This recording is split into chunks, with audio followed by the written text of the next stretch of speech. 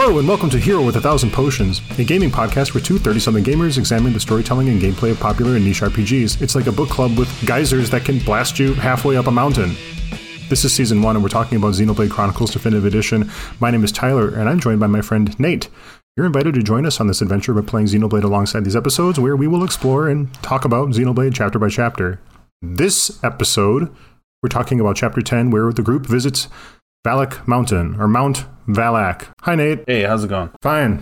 Nate, I'm going to try to swear less this time. Yeah, I'm going to, an age rating or something like that for our podcast. Do we need to warn people? Because I'm definitely going to pass over that line here this episode. I'm going to try not to. I'm also glad that you said geyser, like any self-respecting adult should. The word geyser? Yes. We'll review that later on why I'm happy that you said geyser. Okay. I'm going to put it out there that last episode, I feel like I dropped so many four-letter words that we're going to have a swear jar this episode, and we're going to play a little sound effect every time I say a naughty word. And we'll see how many coins we pick up at the end of the episode here. Sounds good. I put a little subtitle for Chapter 10, and that subtitle is Belaying Burnout, because I was feeling a little burnt out by last chapter, and maybe... Were you? Well, just, we talked about it, you know, how seeing all of those scenes as visions and then having to walk through the whole thing and nothing's changed, nothing's different. It's just all kind of like you knew it was going to happen and then it happened. So I was feeling a little burnt out, and maybe that was apparent in that episode. But this one has me kind of back into the video game space of enjoying the medium for what it is and using that to its fullest and having a good time. This chapter was more video gamey than anime-y, and I did appreciate that. What I mean by that is there was more adventuring and exploring and things to do and less pushing the confirm button to keep advancing text. Although it was kind of front-loaded with cutscenes, and we'll get into it shortly here, but yeah, it was kind of a short and sweet chapter, which was very refreshing. Yes. Also, side note, did you guys get COVID yet? Because literally everyone I know, including myself, my family, and everyone around me got COVID. I got COVID back in fall of 2020. Well, it's back. I don't know. So we're getting over that here. That might have been the last episode recorded while I was coughing and wheezing. I didn't know I had it, but then once literally everyone in my family had it, then I knew. And tests were taken, then I knew I pretty much had it. So I'm glad you're feeling better. Yeah, for the most part. We begin in the High Entia throne room here. According to Callian, the ascension to the throne, to the Emperor throne that Melia has inherited, takes place 1 year from today, which is completely befuddling from me, because you might think that when she died, she just inherits the throne. No, there is a 1 year cooldown period before she assumes it, and Callian will be regent for that year. And Larithia's there. She says, that's cool. We're into that. That's her majesty's decree. So if this was Melia's will, then she's into it. They asked if nobody objects, and the silence is apparent. You know, everybody's down for it. This brings up for me that it's like there's been 3 different times where I definitely felt like, okay, Melia is officially the Empress now.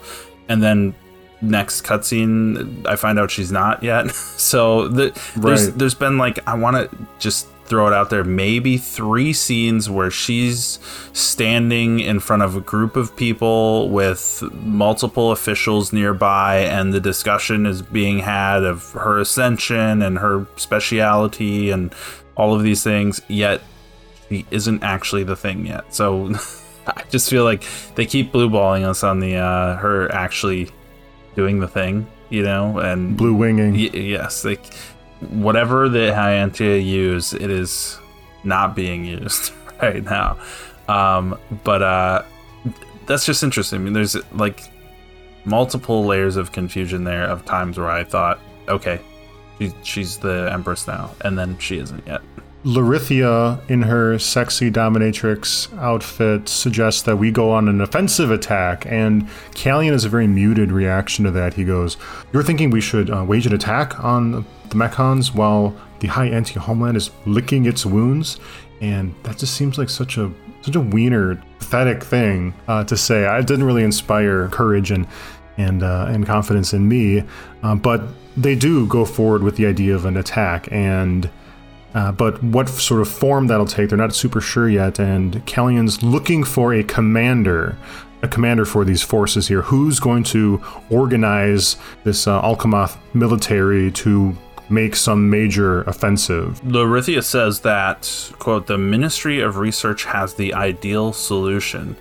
And if we're to infer that solution was the formation of that anti-Mechon army, so to speak, what is the Ministry of Research doing forming armies? Shouldn't they just be like dusting off statues and investigating ether bubbling up in certain locations? There seems to be a disconnect, or maybe a little bit of a power grab here from Larithia making these kinds of suggestions. Well, we know she's in allegiance with some of these antagonists, and so maybe she's moving chess pieces along to set a trap for somebody. Maybe if they move the military out of Alchemath's home space, out of the High Entia homeland, would that expose the capital? Maybe there's some serious strategy going on there. Sure. And that's like Callian says, oh, we're licking our wounds and everything. It's like, I don't know how many wounds there were. You guys were just in a bunch of ships shooting at other ships. These people are either dead or flew off somewhere else. I don't know. I get what he's saying, that collectively the nation is dealing with the loss of many lives and the damage done, but basically this plan is that, yeah, there's going to be some High Entia in the mix, but they're going to be recruiting more individuals from other races, and we'll get into that as the proposal is made here. But that... Yeah, and go ahead. And by the way, the capital looks perfectly fine. There isn't one laser blast on it. I mean, Prison Island was the one that was really under attack. It reminds me of Colony 9. They're like the devastation and heartbreak and everything, and then and then a week later people are selling flowers and there's only like one NPC who's like, I still have nightmares from that night, but everybody else is like, hey, what should I do tomorrow? I'm thinking of getting a new job. What would really inspire me? And it's like, yeah, your whole family just died a week ago. I wouldn't worry about that right now. So it reminds me of kind of this game reestablishing the status quo, because we still want to use these areas for content after pretending that they were obliterated or devastated in some way. It's a stark contrast. In this time that me and my family was sick, we kind of changed hands. It was me, my wife, and a guest of ours, and we just took our turns playing Elden Ring. And that world is a whole world where just everything looks like absolute shit.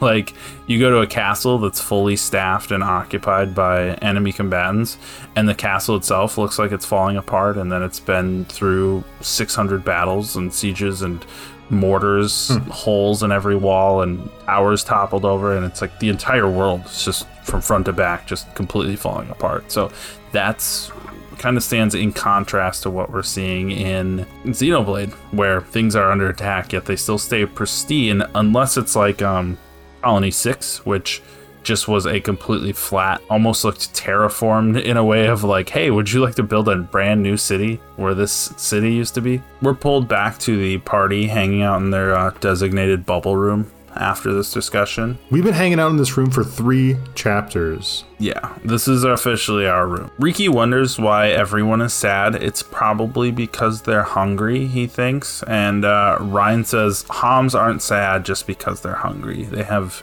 deep, complex feelings. And Riki just envies their small bellies, because he postulates that they have small bellies and that he's always hungry because he has a big belly. But when I think about it, it's like, Riki, you are the size of our bellies in their totality. So I don't see the connection there of how you can eat so much unless you're just literally constantly shitting all the time. Does that go to the swear jar? For the shitting all the time? You didn't self-ascribe yourself to the swear jar. Okay, well, maybe I'll do enough swearing for the both of us then.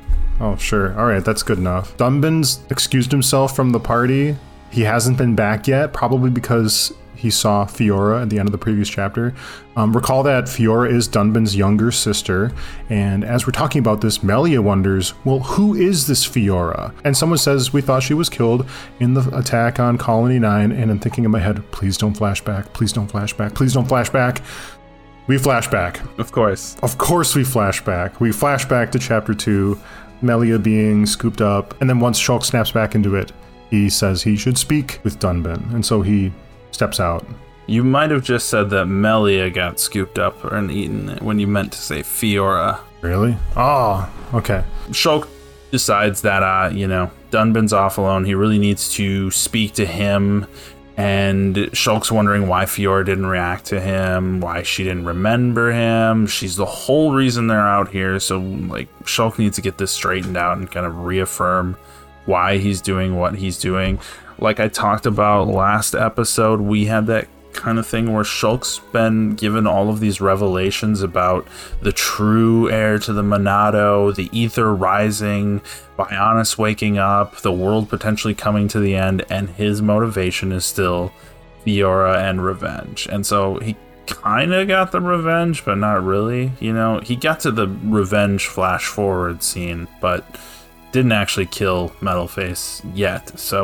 But now Fiora's in the mix as well. So he is still kind of single-minded in his vision that none of these other stakes really affect him. So he tells himself again, she's the whole reason we're out here. Or maybe Ryan says that if I'm remembering back to the cutscene. But either way, that's their motivation, despite everything else that's come up and happened.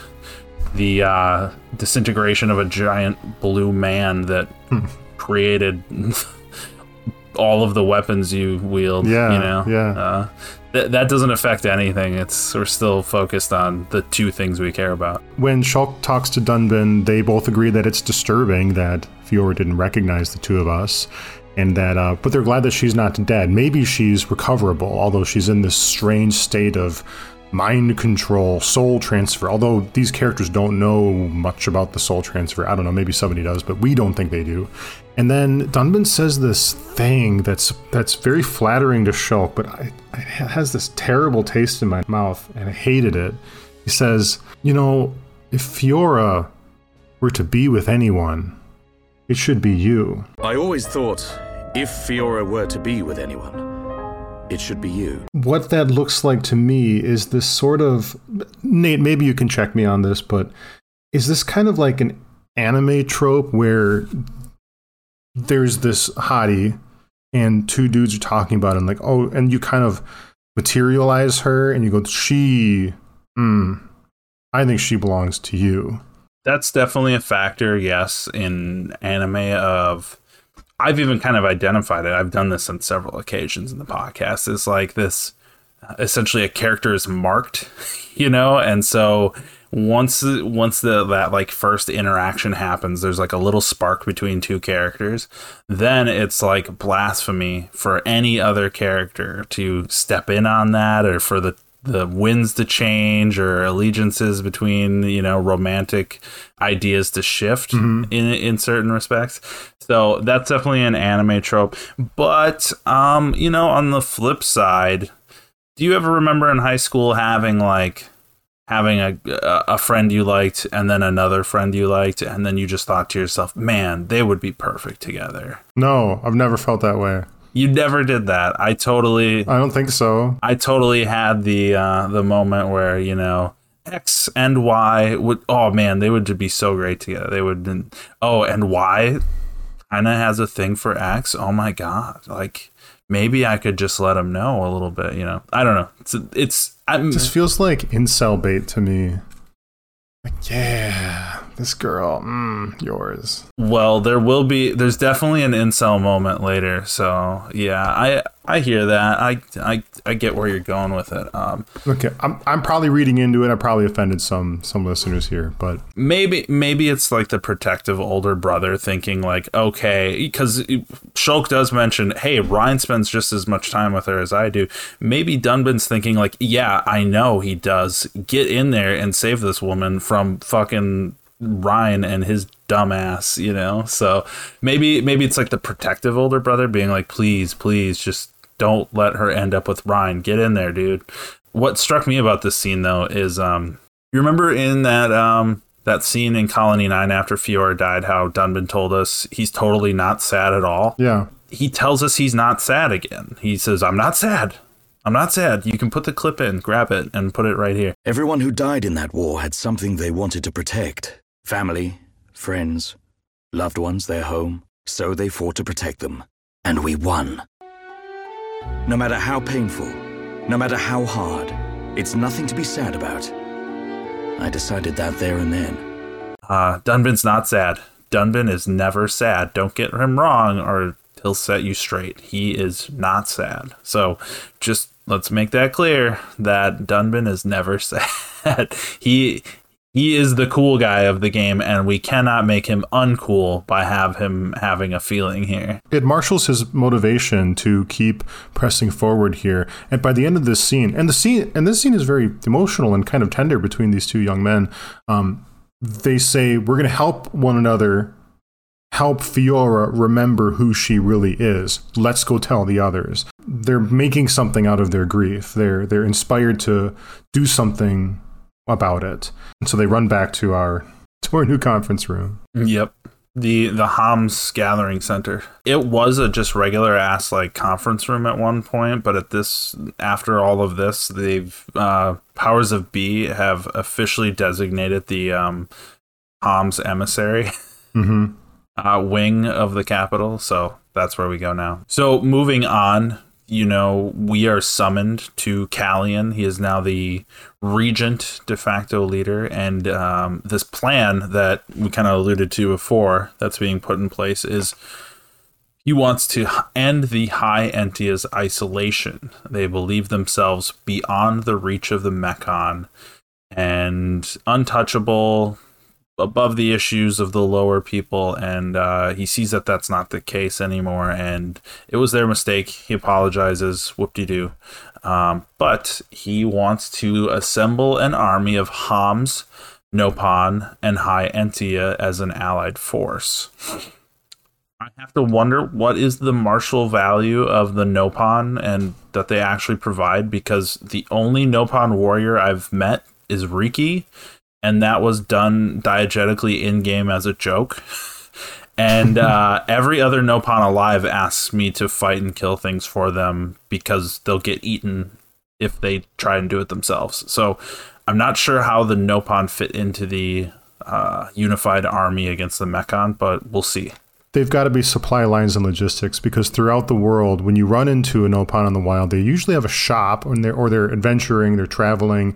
They're probably like locking down those supply lines. That's a good point. My dad in Vietnam was he got drafted, and he took some tests, some aptitude tests and everything, and they're like, oh, hey, we're gonna have you doing mortar calculations and logistics and things like that. And he was like, yeah, I failed math in high school. What?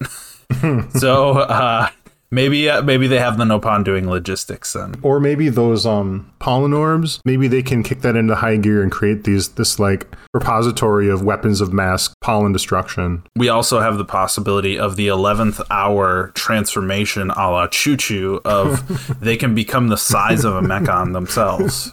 Oh my god, is that coming? I don't know. I'm just saying. We didn't get that till the late in the game with Choo-Choo. That was the Xenogears had the limiters and nanomachines, right? Same exact thing with Metal Gear Solid. Same time that game came out, everything. It just turned into anytime you want to explain something, it was just nanomachines, and we turned off the nanomachines, we turned on the nanomachines, and now this thing we want to happen happens. It's like the Force, like, hey, there's Force healing now. The very last, the end of the saga, the culmination of everything that's been happening over 40, 50 years. Let's just invent this thing called the Dyad, and it'll solve all our problems, and we'll mention it like 30 times in the movie. And the people who like old Star Wars will just be like, what the fuck am I listening to here? I thought about that, about introducing these new powers. And if you did look back at all the movies, they did progressively introduce new force powers at about the same rate as even the ones that you and I are balking at in recent years. Yes, and I agree. That's fine. You can introduce new stuff, but when it's like at the 11th hour and you just kind of pull it out of your ass of like, this fixes everything. It's one thing to have a new power of like, you know, let's say force healing shows up and, you know, it affects a minor plot point or it helps you get through a small conflict or whatever. But like to bring up in the 11th hour, like if you take a Sith and a Jedi and you combine their powers and the crossing of, you know, whatever, you can destroy the bad guy forever, eternally. It's like there's no setup for that one at all, you know? So that's kind of my beef. And maybe Choo Choo wasn't that bad. Maybe Choo Choo didn't go to those lengths, but it was an 11th hour ass pull, so to speak. 11th hour ass pull. I love it. I'm sure we've got a few of those in our future. So Callian says, forgive our hubris. Our decision to ignore the assault on Sword Valley a year ago was shameful, and an allied army must be formed, and you must be its ambassadors. So a little bit ago, I said that in the original scene, this is when they were asking about who's going to lead this army. That didn't happen in that moment. That happens here. And Shulk isn't super interested in it, which means Ryan steps forward and says, leave the ambassador stuff to me, Shulk, which is a great big all caps 3 underlined LOL. Yes. I was thinking to myself, it's like, you know, maybe this army does just need a big meathead to tell everybody to go forward, stick to it, keep going as they fall into a pit that they themselves triggered. Eventually, Melia says she is going to be the ambassador. She's going to remain at the capital. So the rest of the team can find Fiora because, well, Melia's not extremely emotionally invested in finding Fiora, although she's getting a sense that Fiora might be the key to, I don't know, unraveling the whole force. The whole Mechon force. It's at this time that Melia and Charlotte have a private conversation about Shulk. Nate, what was that test you said about two women talking about somebody that's hopefully not a man as a means to recognize a story's measure of feminism? Yeah, I don't even know if it's a measure of feminism. It's kind of considered just a facet of good writing is that can two women have an entire conversation with each other, like begin scene, end scene, setting, topic, conversation without referring to a man in any capacity, you know, like for example, you know, Tyler, when I talk to you about my day or certain things just going on, I can probably go through that whole conversation or just a generic conversation about referring to my wife, your wife, some woman out in the world. But for some reason in media, whenever women converge on screen, in writing, you know, wherever it is, the topic of discussion has to be centered around some man or something a man did or something they want a man to do, etc. So that's kind of the test is like, you know, in terms of just good writing, can characters exist as self-actualized beings that have their own motivations and characters outside of needing to be attached to other characters in that respect. So that is called the Bechdel test, as I mentioned. The Bechdel test, as I mentioned before. And what game was I playing? Oh no, I was watching my wife and her friend play River City Girls, and I was and I referred to it as failing the Bechdel test, the video game, because their entire motivation is finding their missing boyfriends, and that's all they talk about all the time is their boyfriends. You can't silence love, Mr. Rudis. We'll find whoever took our boyfriends and beat them into the street. Also, their lessons are boring. Yeah, what she said. Nice. But they're punching dudes in the jaw left and right to do it. Yes. So, you know, it's cool. It's like a girl power game, but at the same time, like, maybe they could have their own reasons for punching everybody. That just involves them. Right. So in this failure of a Bechdel test, Charla says she's going to return Shulk to Melia as soon as they recover Fiora because it's important to keep Shulk from falling in love with Fiora after they recover her? ? Listen, I'll keep an eye on Shulk for you. Whatever can you mean? Well, it's a risky strategy, letting Shulk go off and just hoping he'll come back to you. Shulk and I are merely Yeah. But remember, the longer he's away, the more chance his feelings for you will fade. Charla is on Melia's side, and she sees Melia's interest. Her womanly intuition kicks in when it comes to, interest in other men. Again, even the basis of that, like, I'm a woman, you're a woman. I can see when you're thinking about a man. That's a little questionable right there, But hey, that's the way the game is presenting it, not me. That's what we're seeing in the scene here. So Charla is reaffirming that she's on Team Melia. Well, we've got Dunban on Team Fiora. So eventually Dunban and Charla are going to have to duke it out for who gets Shulk. Right? What a great heart-to-heart that'll be. I don't know. Or it could be like a team battle. It could be like a tag team 2v2. It'd be Melia and Charla versus Dunban and Fiora. That would be amazing. Sulk. Oh, man, what a Freudian slip, dude. Oh, I love it. Shulk sitting on a throne a la Mortal Kombat, where you see Shao Kahn in the background. Shulk is just sitting there with his staff, the Monado planted into the side of the throne here, watching, going, round one, fight. Round one, fight. Then the four of them duke it out. I hope we see that. I really do. It seems like Shulk's hesitancy to the anti-Mechan army is just for the fact that he now sees that Fiora is kind of a Mechan. And at the end of this chapter, we might have to do a talk of what even constitutes a Mechan at this point, because is the Mechan the giant robot they're riding on? Is that a Mechan? Or is the Homs inside of it that has modifications to their body a Mechan? We've already seen that Fiora, like, we talked about it when we saw her last chapter. We kind of expected her to just be in this catatonic, like, shell state, just being used as kind of like a vessel tool to negate the effects of the Monado. But she straight up just, like, wakes up, talks, takes her helmet off herself, So at this point, it feels just like more like they're piloting a mech to me. So yeah, we'll have to have that conversation of later after this chapter is concluded with additional details of like what even constitutes a Mechan. The line is getting really fuzzy. Yeah, and so for Shulk to be told, hey, let's create an army that's anti-Mechan, this is a conflict for him because he still has feelings for somebody who would be considered part of that group. So that's why I see his hesitancy, at least. They kind of, it's not super clear, but I think they lightly touch on that in the dialogue, that's why he's not doing it. So but yeah, there's the conflict there, and Melia doesn't have this attachment to Fiora, so I don't know what her reasoning for, like, at the end of the last scene, Shulk was like, hey, they killed your dad, let's go murder the shit out of them. Like, Shulk was the one talking her into revenge, but now Shulk's the one that doesn't want to make an army to go get revenge. I don't know. The group gathers at the teleporter below Alchemath to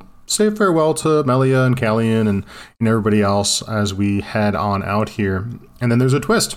Callian, who's originally passive-aggressive about Shulk refusing the ambassadorship, says he's got a decoy Melia in his pocket, and he's going to use it as a means to release Melia from duty and assist Shulk. So it's really going to be Callian marshaling these forces here, but we've got this fake Empress elect here. She's in the mask, of course. We know Melia's going to wear the mask, and she's there. She's present in the conversation, although she doesn't speak. And so Melia can come with. And the mission is now that, well, we are going to go to Galahad Fortress. That's where the silver-faced Mechan, faced Nemesis, a.k.a. Fiora, went to. How we know that, I'm not super sure, but we're going there. And Alvis is coming as well, and he says he's going to be our guide through Valak Mountain, which is on Bionis' arm. This is if you can imagine Bionis, the arm itself is going to be the sword arm. It's the right arm, if I recall properly, and the end of the arm is where Sword Valley begins, and Galahad Fortress is, we don't know exactly, but you might say it's on the hand or it's the wrist of Mechanus, and that is our destination, Galahad Fortress. And off we go with Alvis as our guest. So can I dog on this scene a little bit here? Please. Okay, so something about the construction of these recent scenes. I talked already about how the Melia being Empress thing has kind of been like faked, like a fake out 2 or 3 times now, and so the leadership of this anti-Mechan army, it was suggested to be Shulk, then Ryan stepped up, then Melia was going to hang back and take care of some of this stuff, and now Callion's doing it, and he says, I'm going to try my best, but I'm not really known for my diplomacy or whatever thing. It's so waffly and weird, like, does anybody want this job? Is this going to work out? Like, it kind of makes me feel a little bit weird about the whole situation.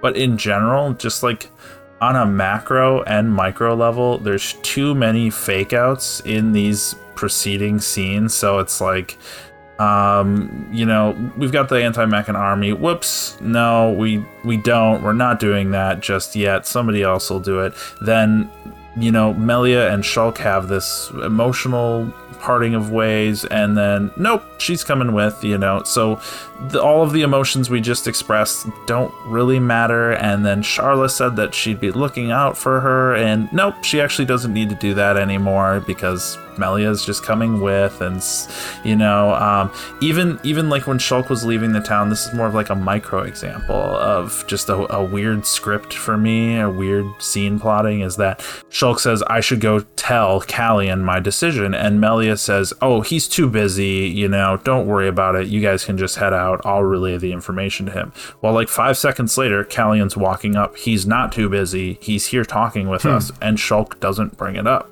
So it's like, this is just weird scene dialogue, like scripting to me, where there's just too many fake outs, too many like misconnections, and like, wait, what actually are we doing here? I don't know.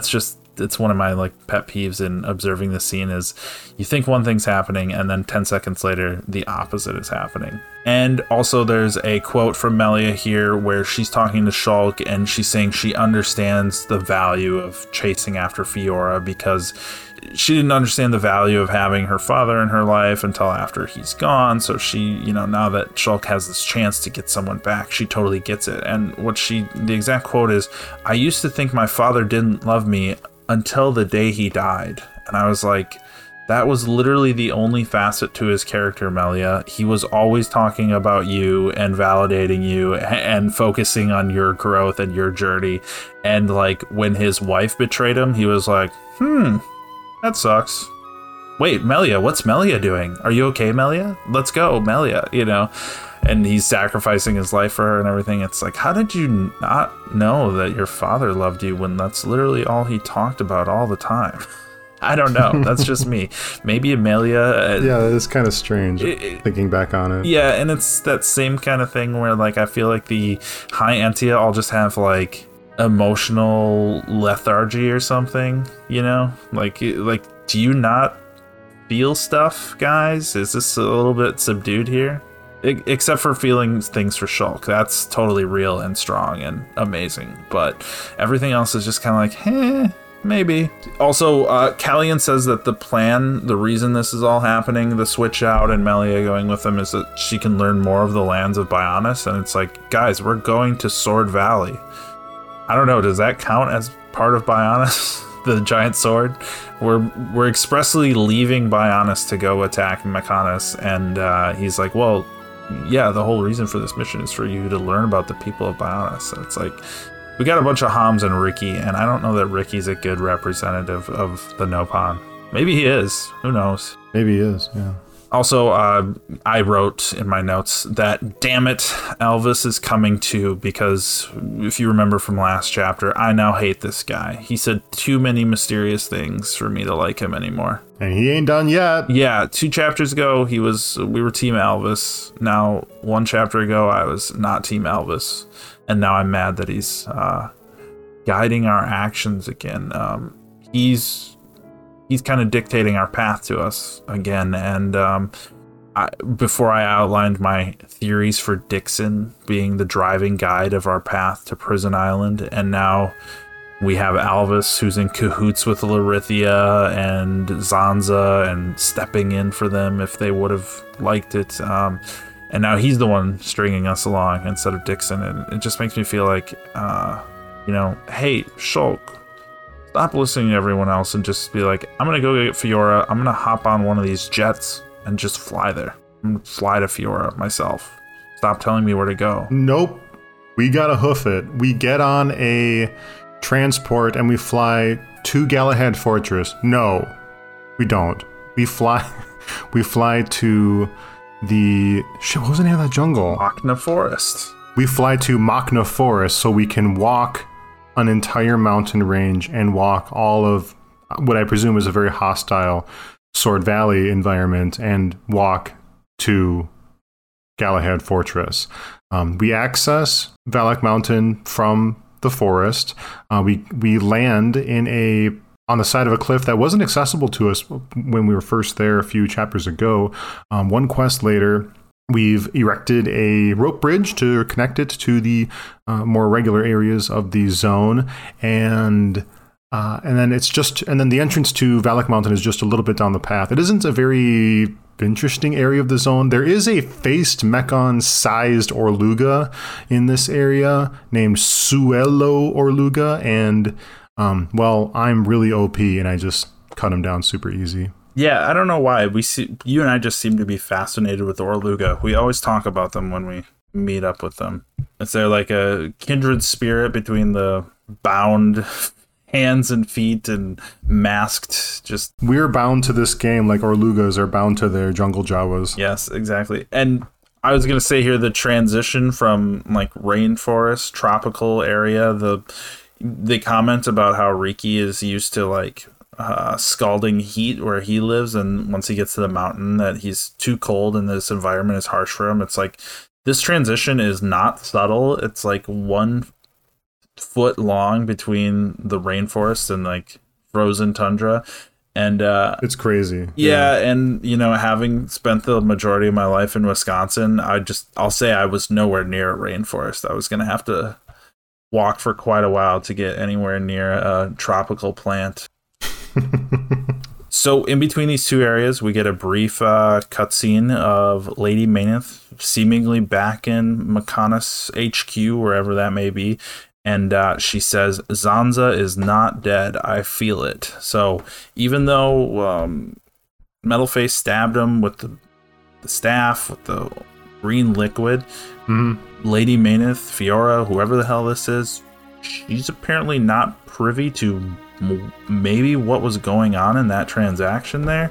And it even kind of begs the question, was Metalface privy to what's going on? Why would Zanza be killed in a way that maybe seemingly he wanted to be? I don't know. I'm so confused. Or like, what the hell even happened in that whole scene? So we'll probably learn the specifics of that later, but suffice to say that Fiora, Lady Mayneth, is not privy to why that would be the case, and she's surprised that Zanza is not dead, actually.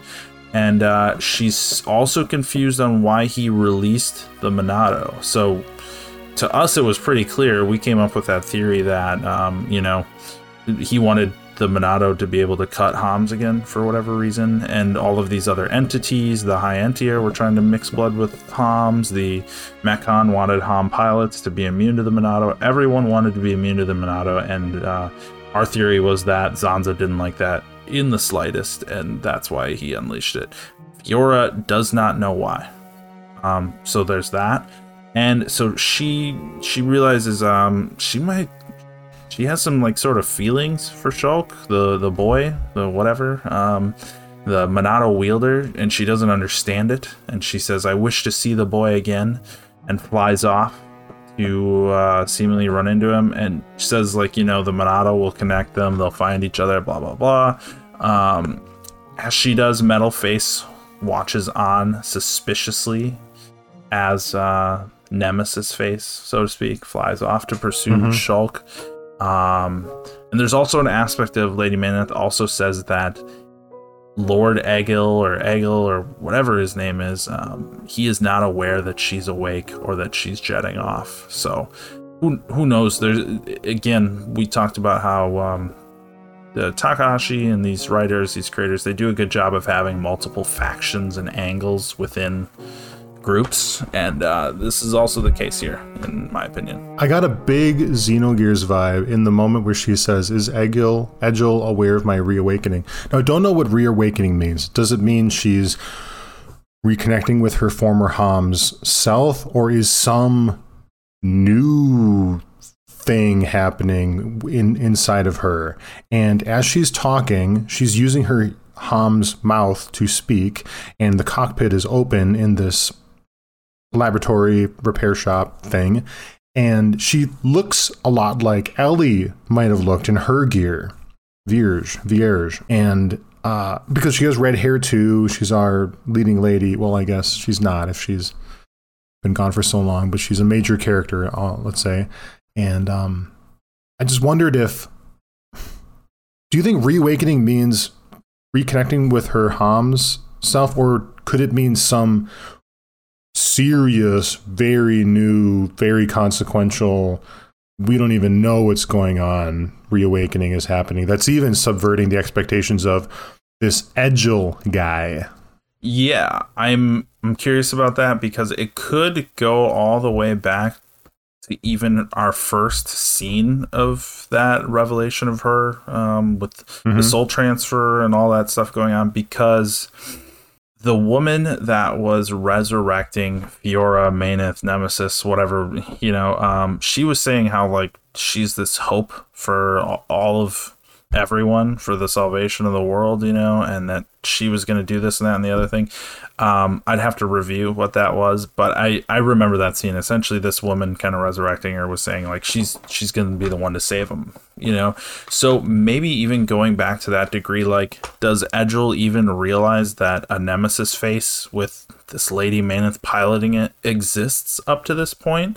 Maybe because she was on the mission with Metalface to Alchemoth, but I don't know. It could go back that far of just not even realizing, like, hey, maybe it's just a random suit, and not realizing, like, oh, this super important soul is inside this thing. I don't know, So it's still pretty vague to where I can't make a good theory. And you know how I love making a good theory. So if I'm not willing to make one just yet, then that means I don't have the information I need, to be honest.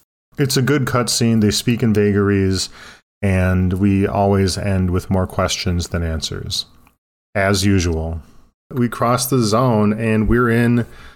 Hold on. So this mountain, the layout of this mountain is actually pretty interesting, because if you can imagine, when you think of a mountain, you think of a peak with slopes on all sides. But this mountain isn't really a mountain. It's an arm.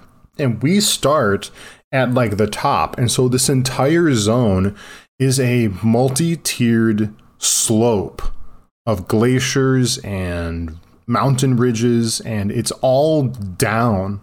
How many zones how many wintry, glacial, Borean tundra zones do you run into in any game where you walk in and you're at the top? I can't think of a single one. Me neither. And it also kind of lends itself to the idea that, like, these zones are more so enchanted or designed to be the way they are because the rainforest and the Aerith Sea are higher than the snowy mountain, right? Whereas the higher you get, the reason we have snowy mountains is because of the cold from the thinner atmosphere and the elevation above sea levels. You get a certain level of warming from being around the sea. Also, we have their position on the Earth, but genuinely, even when you go to Seattle, you can quickly go from being on a snowy mountain to being in a warm lakefront area because of elevation. Right. Interesting. So yes. You would think that Valak Mountain would be above Machna Forest, above Aerith Sea in terms of elevation, but it's not. And that kind of lends itself to the idea that these energies that are coming from Bionis, like, we see it at night, and this will be the case here when we look at the nighttime version of the zone, right? We get a different appearance of energy being released, like the land kind of rising up and cultivating itself in certain ways. So maybe it's those unique energies that are deciding the climate of these areas and not just their location. It's a cool zone. I thought Valak Mountain as a zone, as a place to adventure and get lost in and explore, was really, really cool. It's complex. It's really different. I really enjoyed this place. Yeah, and we were talking about not taking the airship and having to hoof it on foot. That was actually, we're joking when we say that, because as a video game player, that is exactly what I want. I don't want to just fly everywhere in a plane and skip everything. I want to actually explore it and run around. And this zone got me back onto my completionist bullshit of actually looking at every nook and cranny on the map, even after Era C left me broken and dejected. I am back to enjoying the exploration of being that 100% the map guy. It's a big map. I think it's bigger than what was that knee called? Gower Plains. I think it's bigger than Gower Plains, this place. Possibly, yeah. It's got more to do. It's got more like little crevices and things to find, at least in my opinion, and just wacky shit going on that we'll get into a little bit later here. So when we walk in, Alvis says, "Do you see that formation in the distance?" And he points. It's ruins. It's a glowing spire of blue. We can't really tell what it is from here, but it's way in the distance, and it is a skyscraper tall spire of deep, rich crystal blue. It's very magical looking, and that's our first destination in this zone.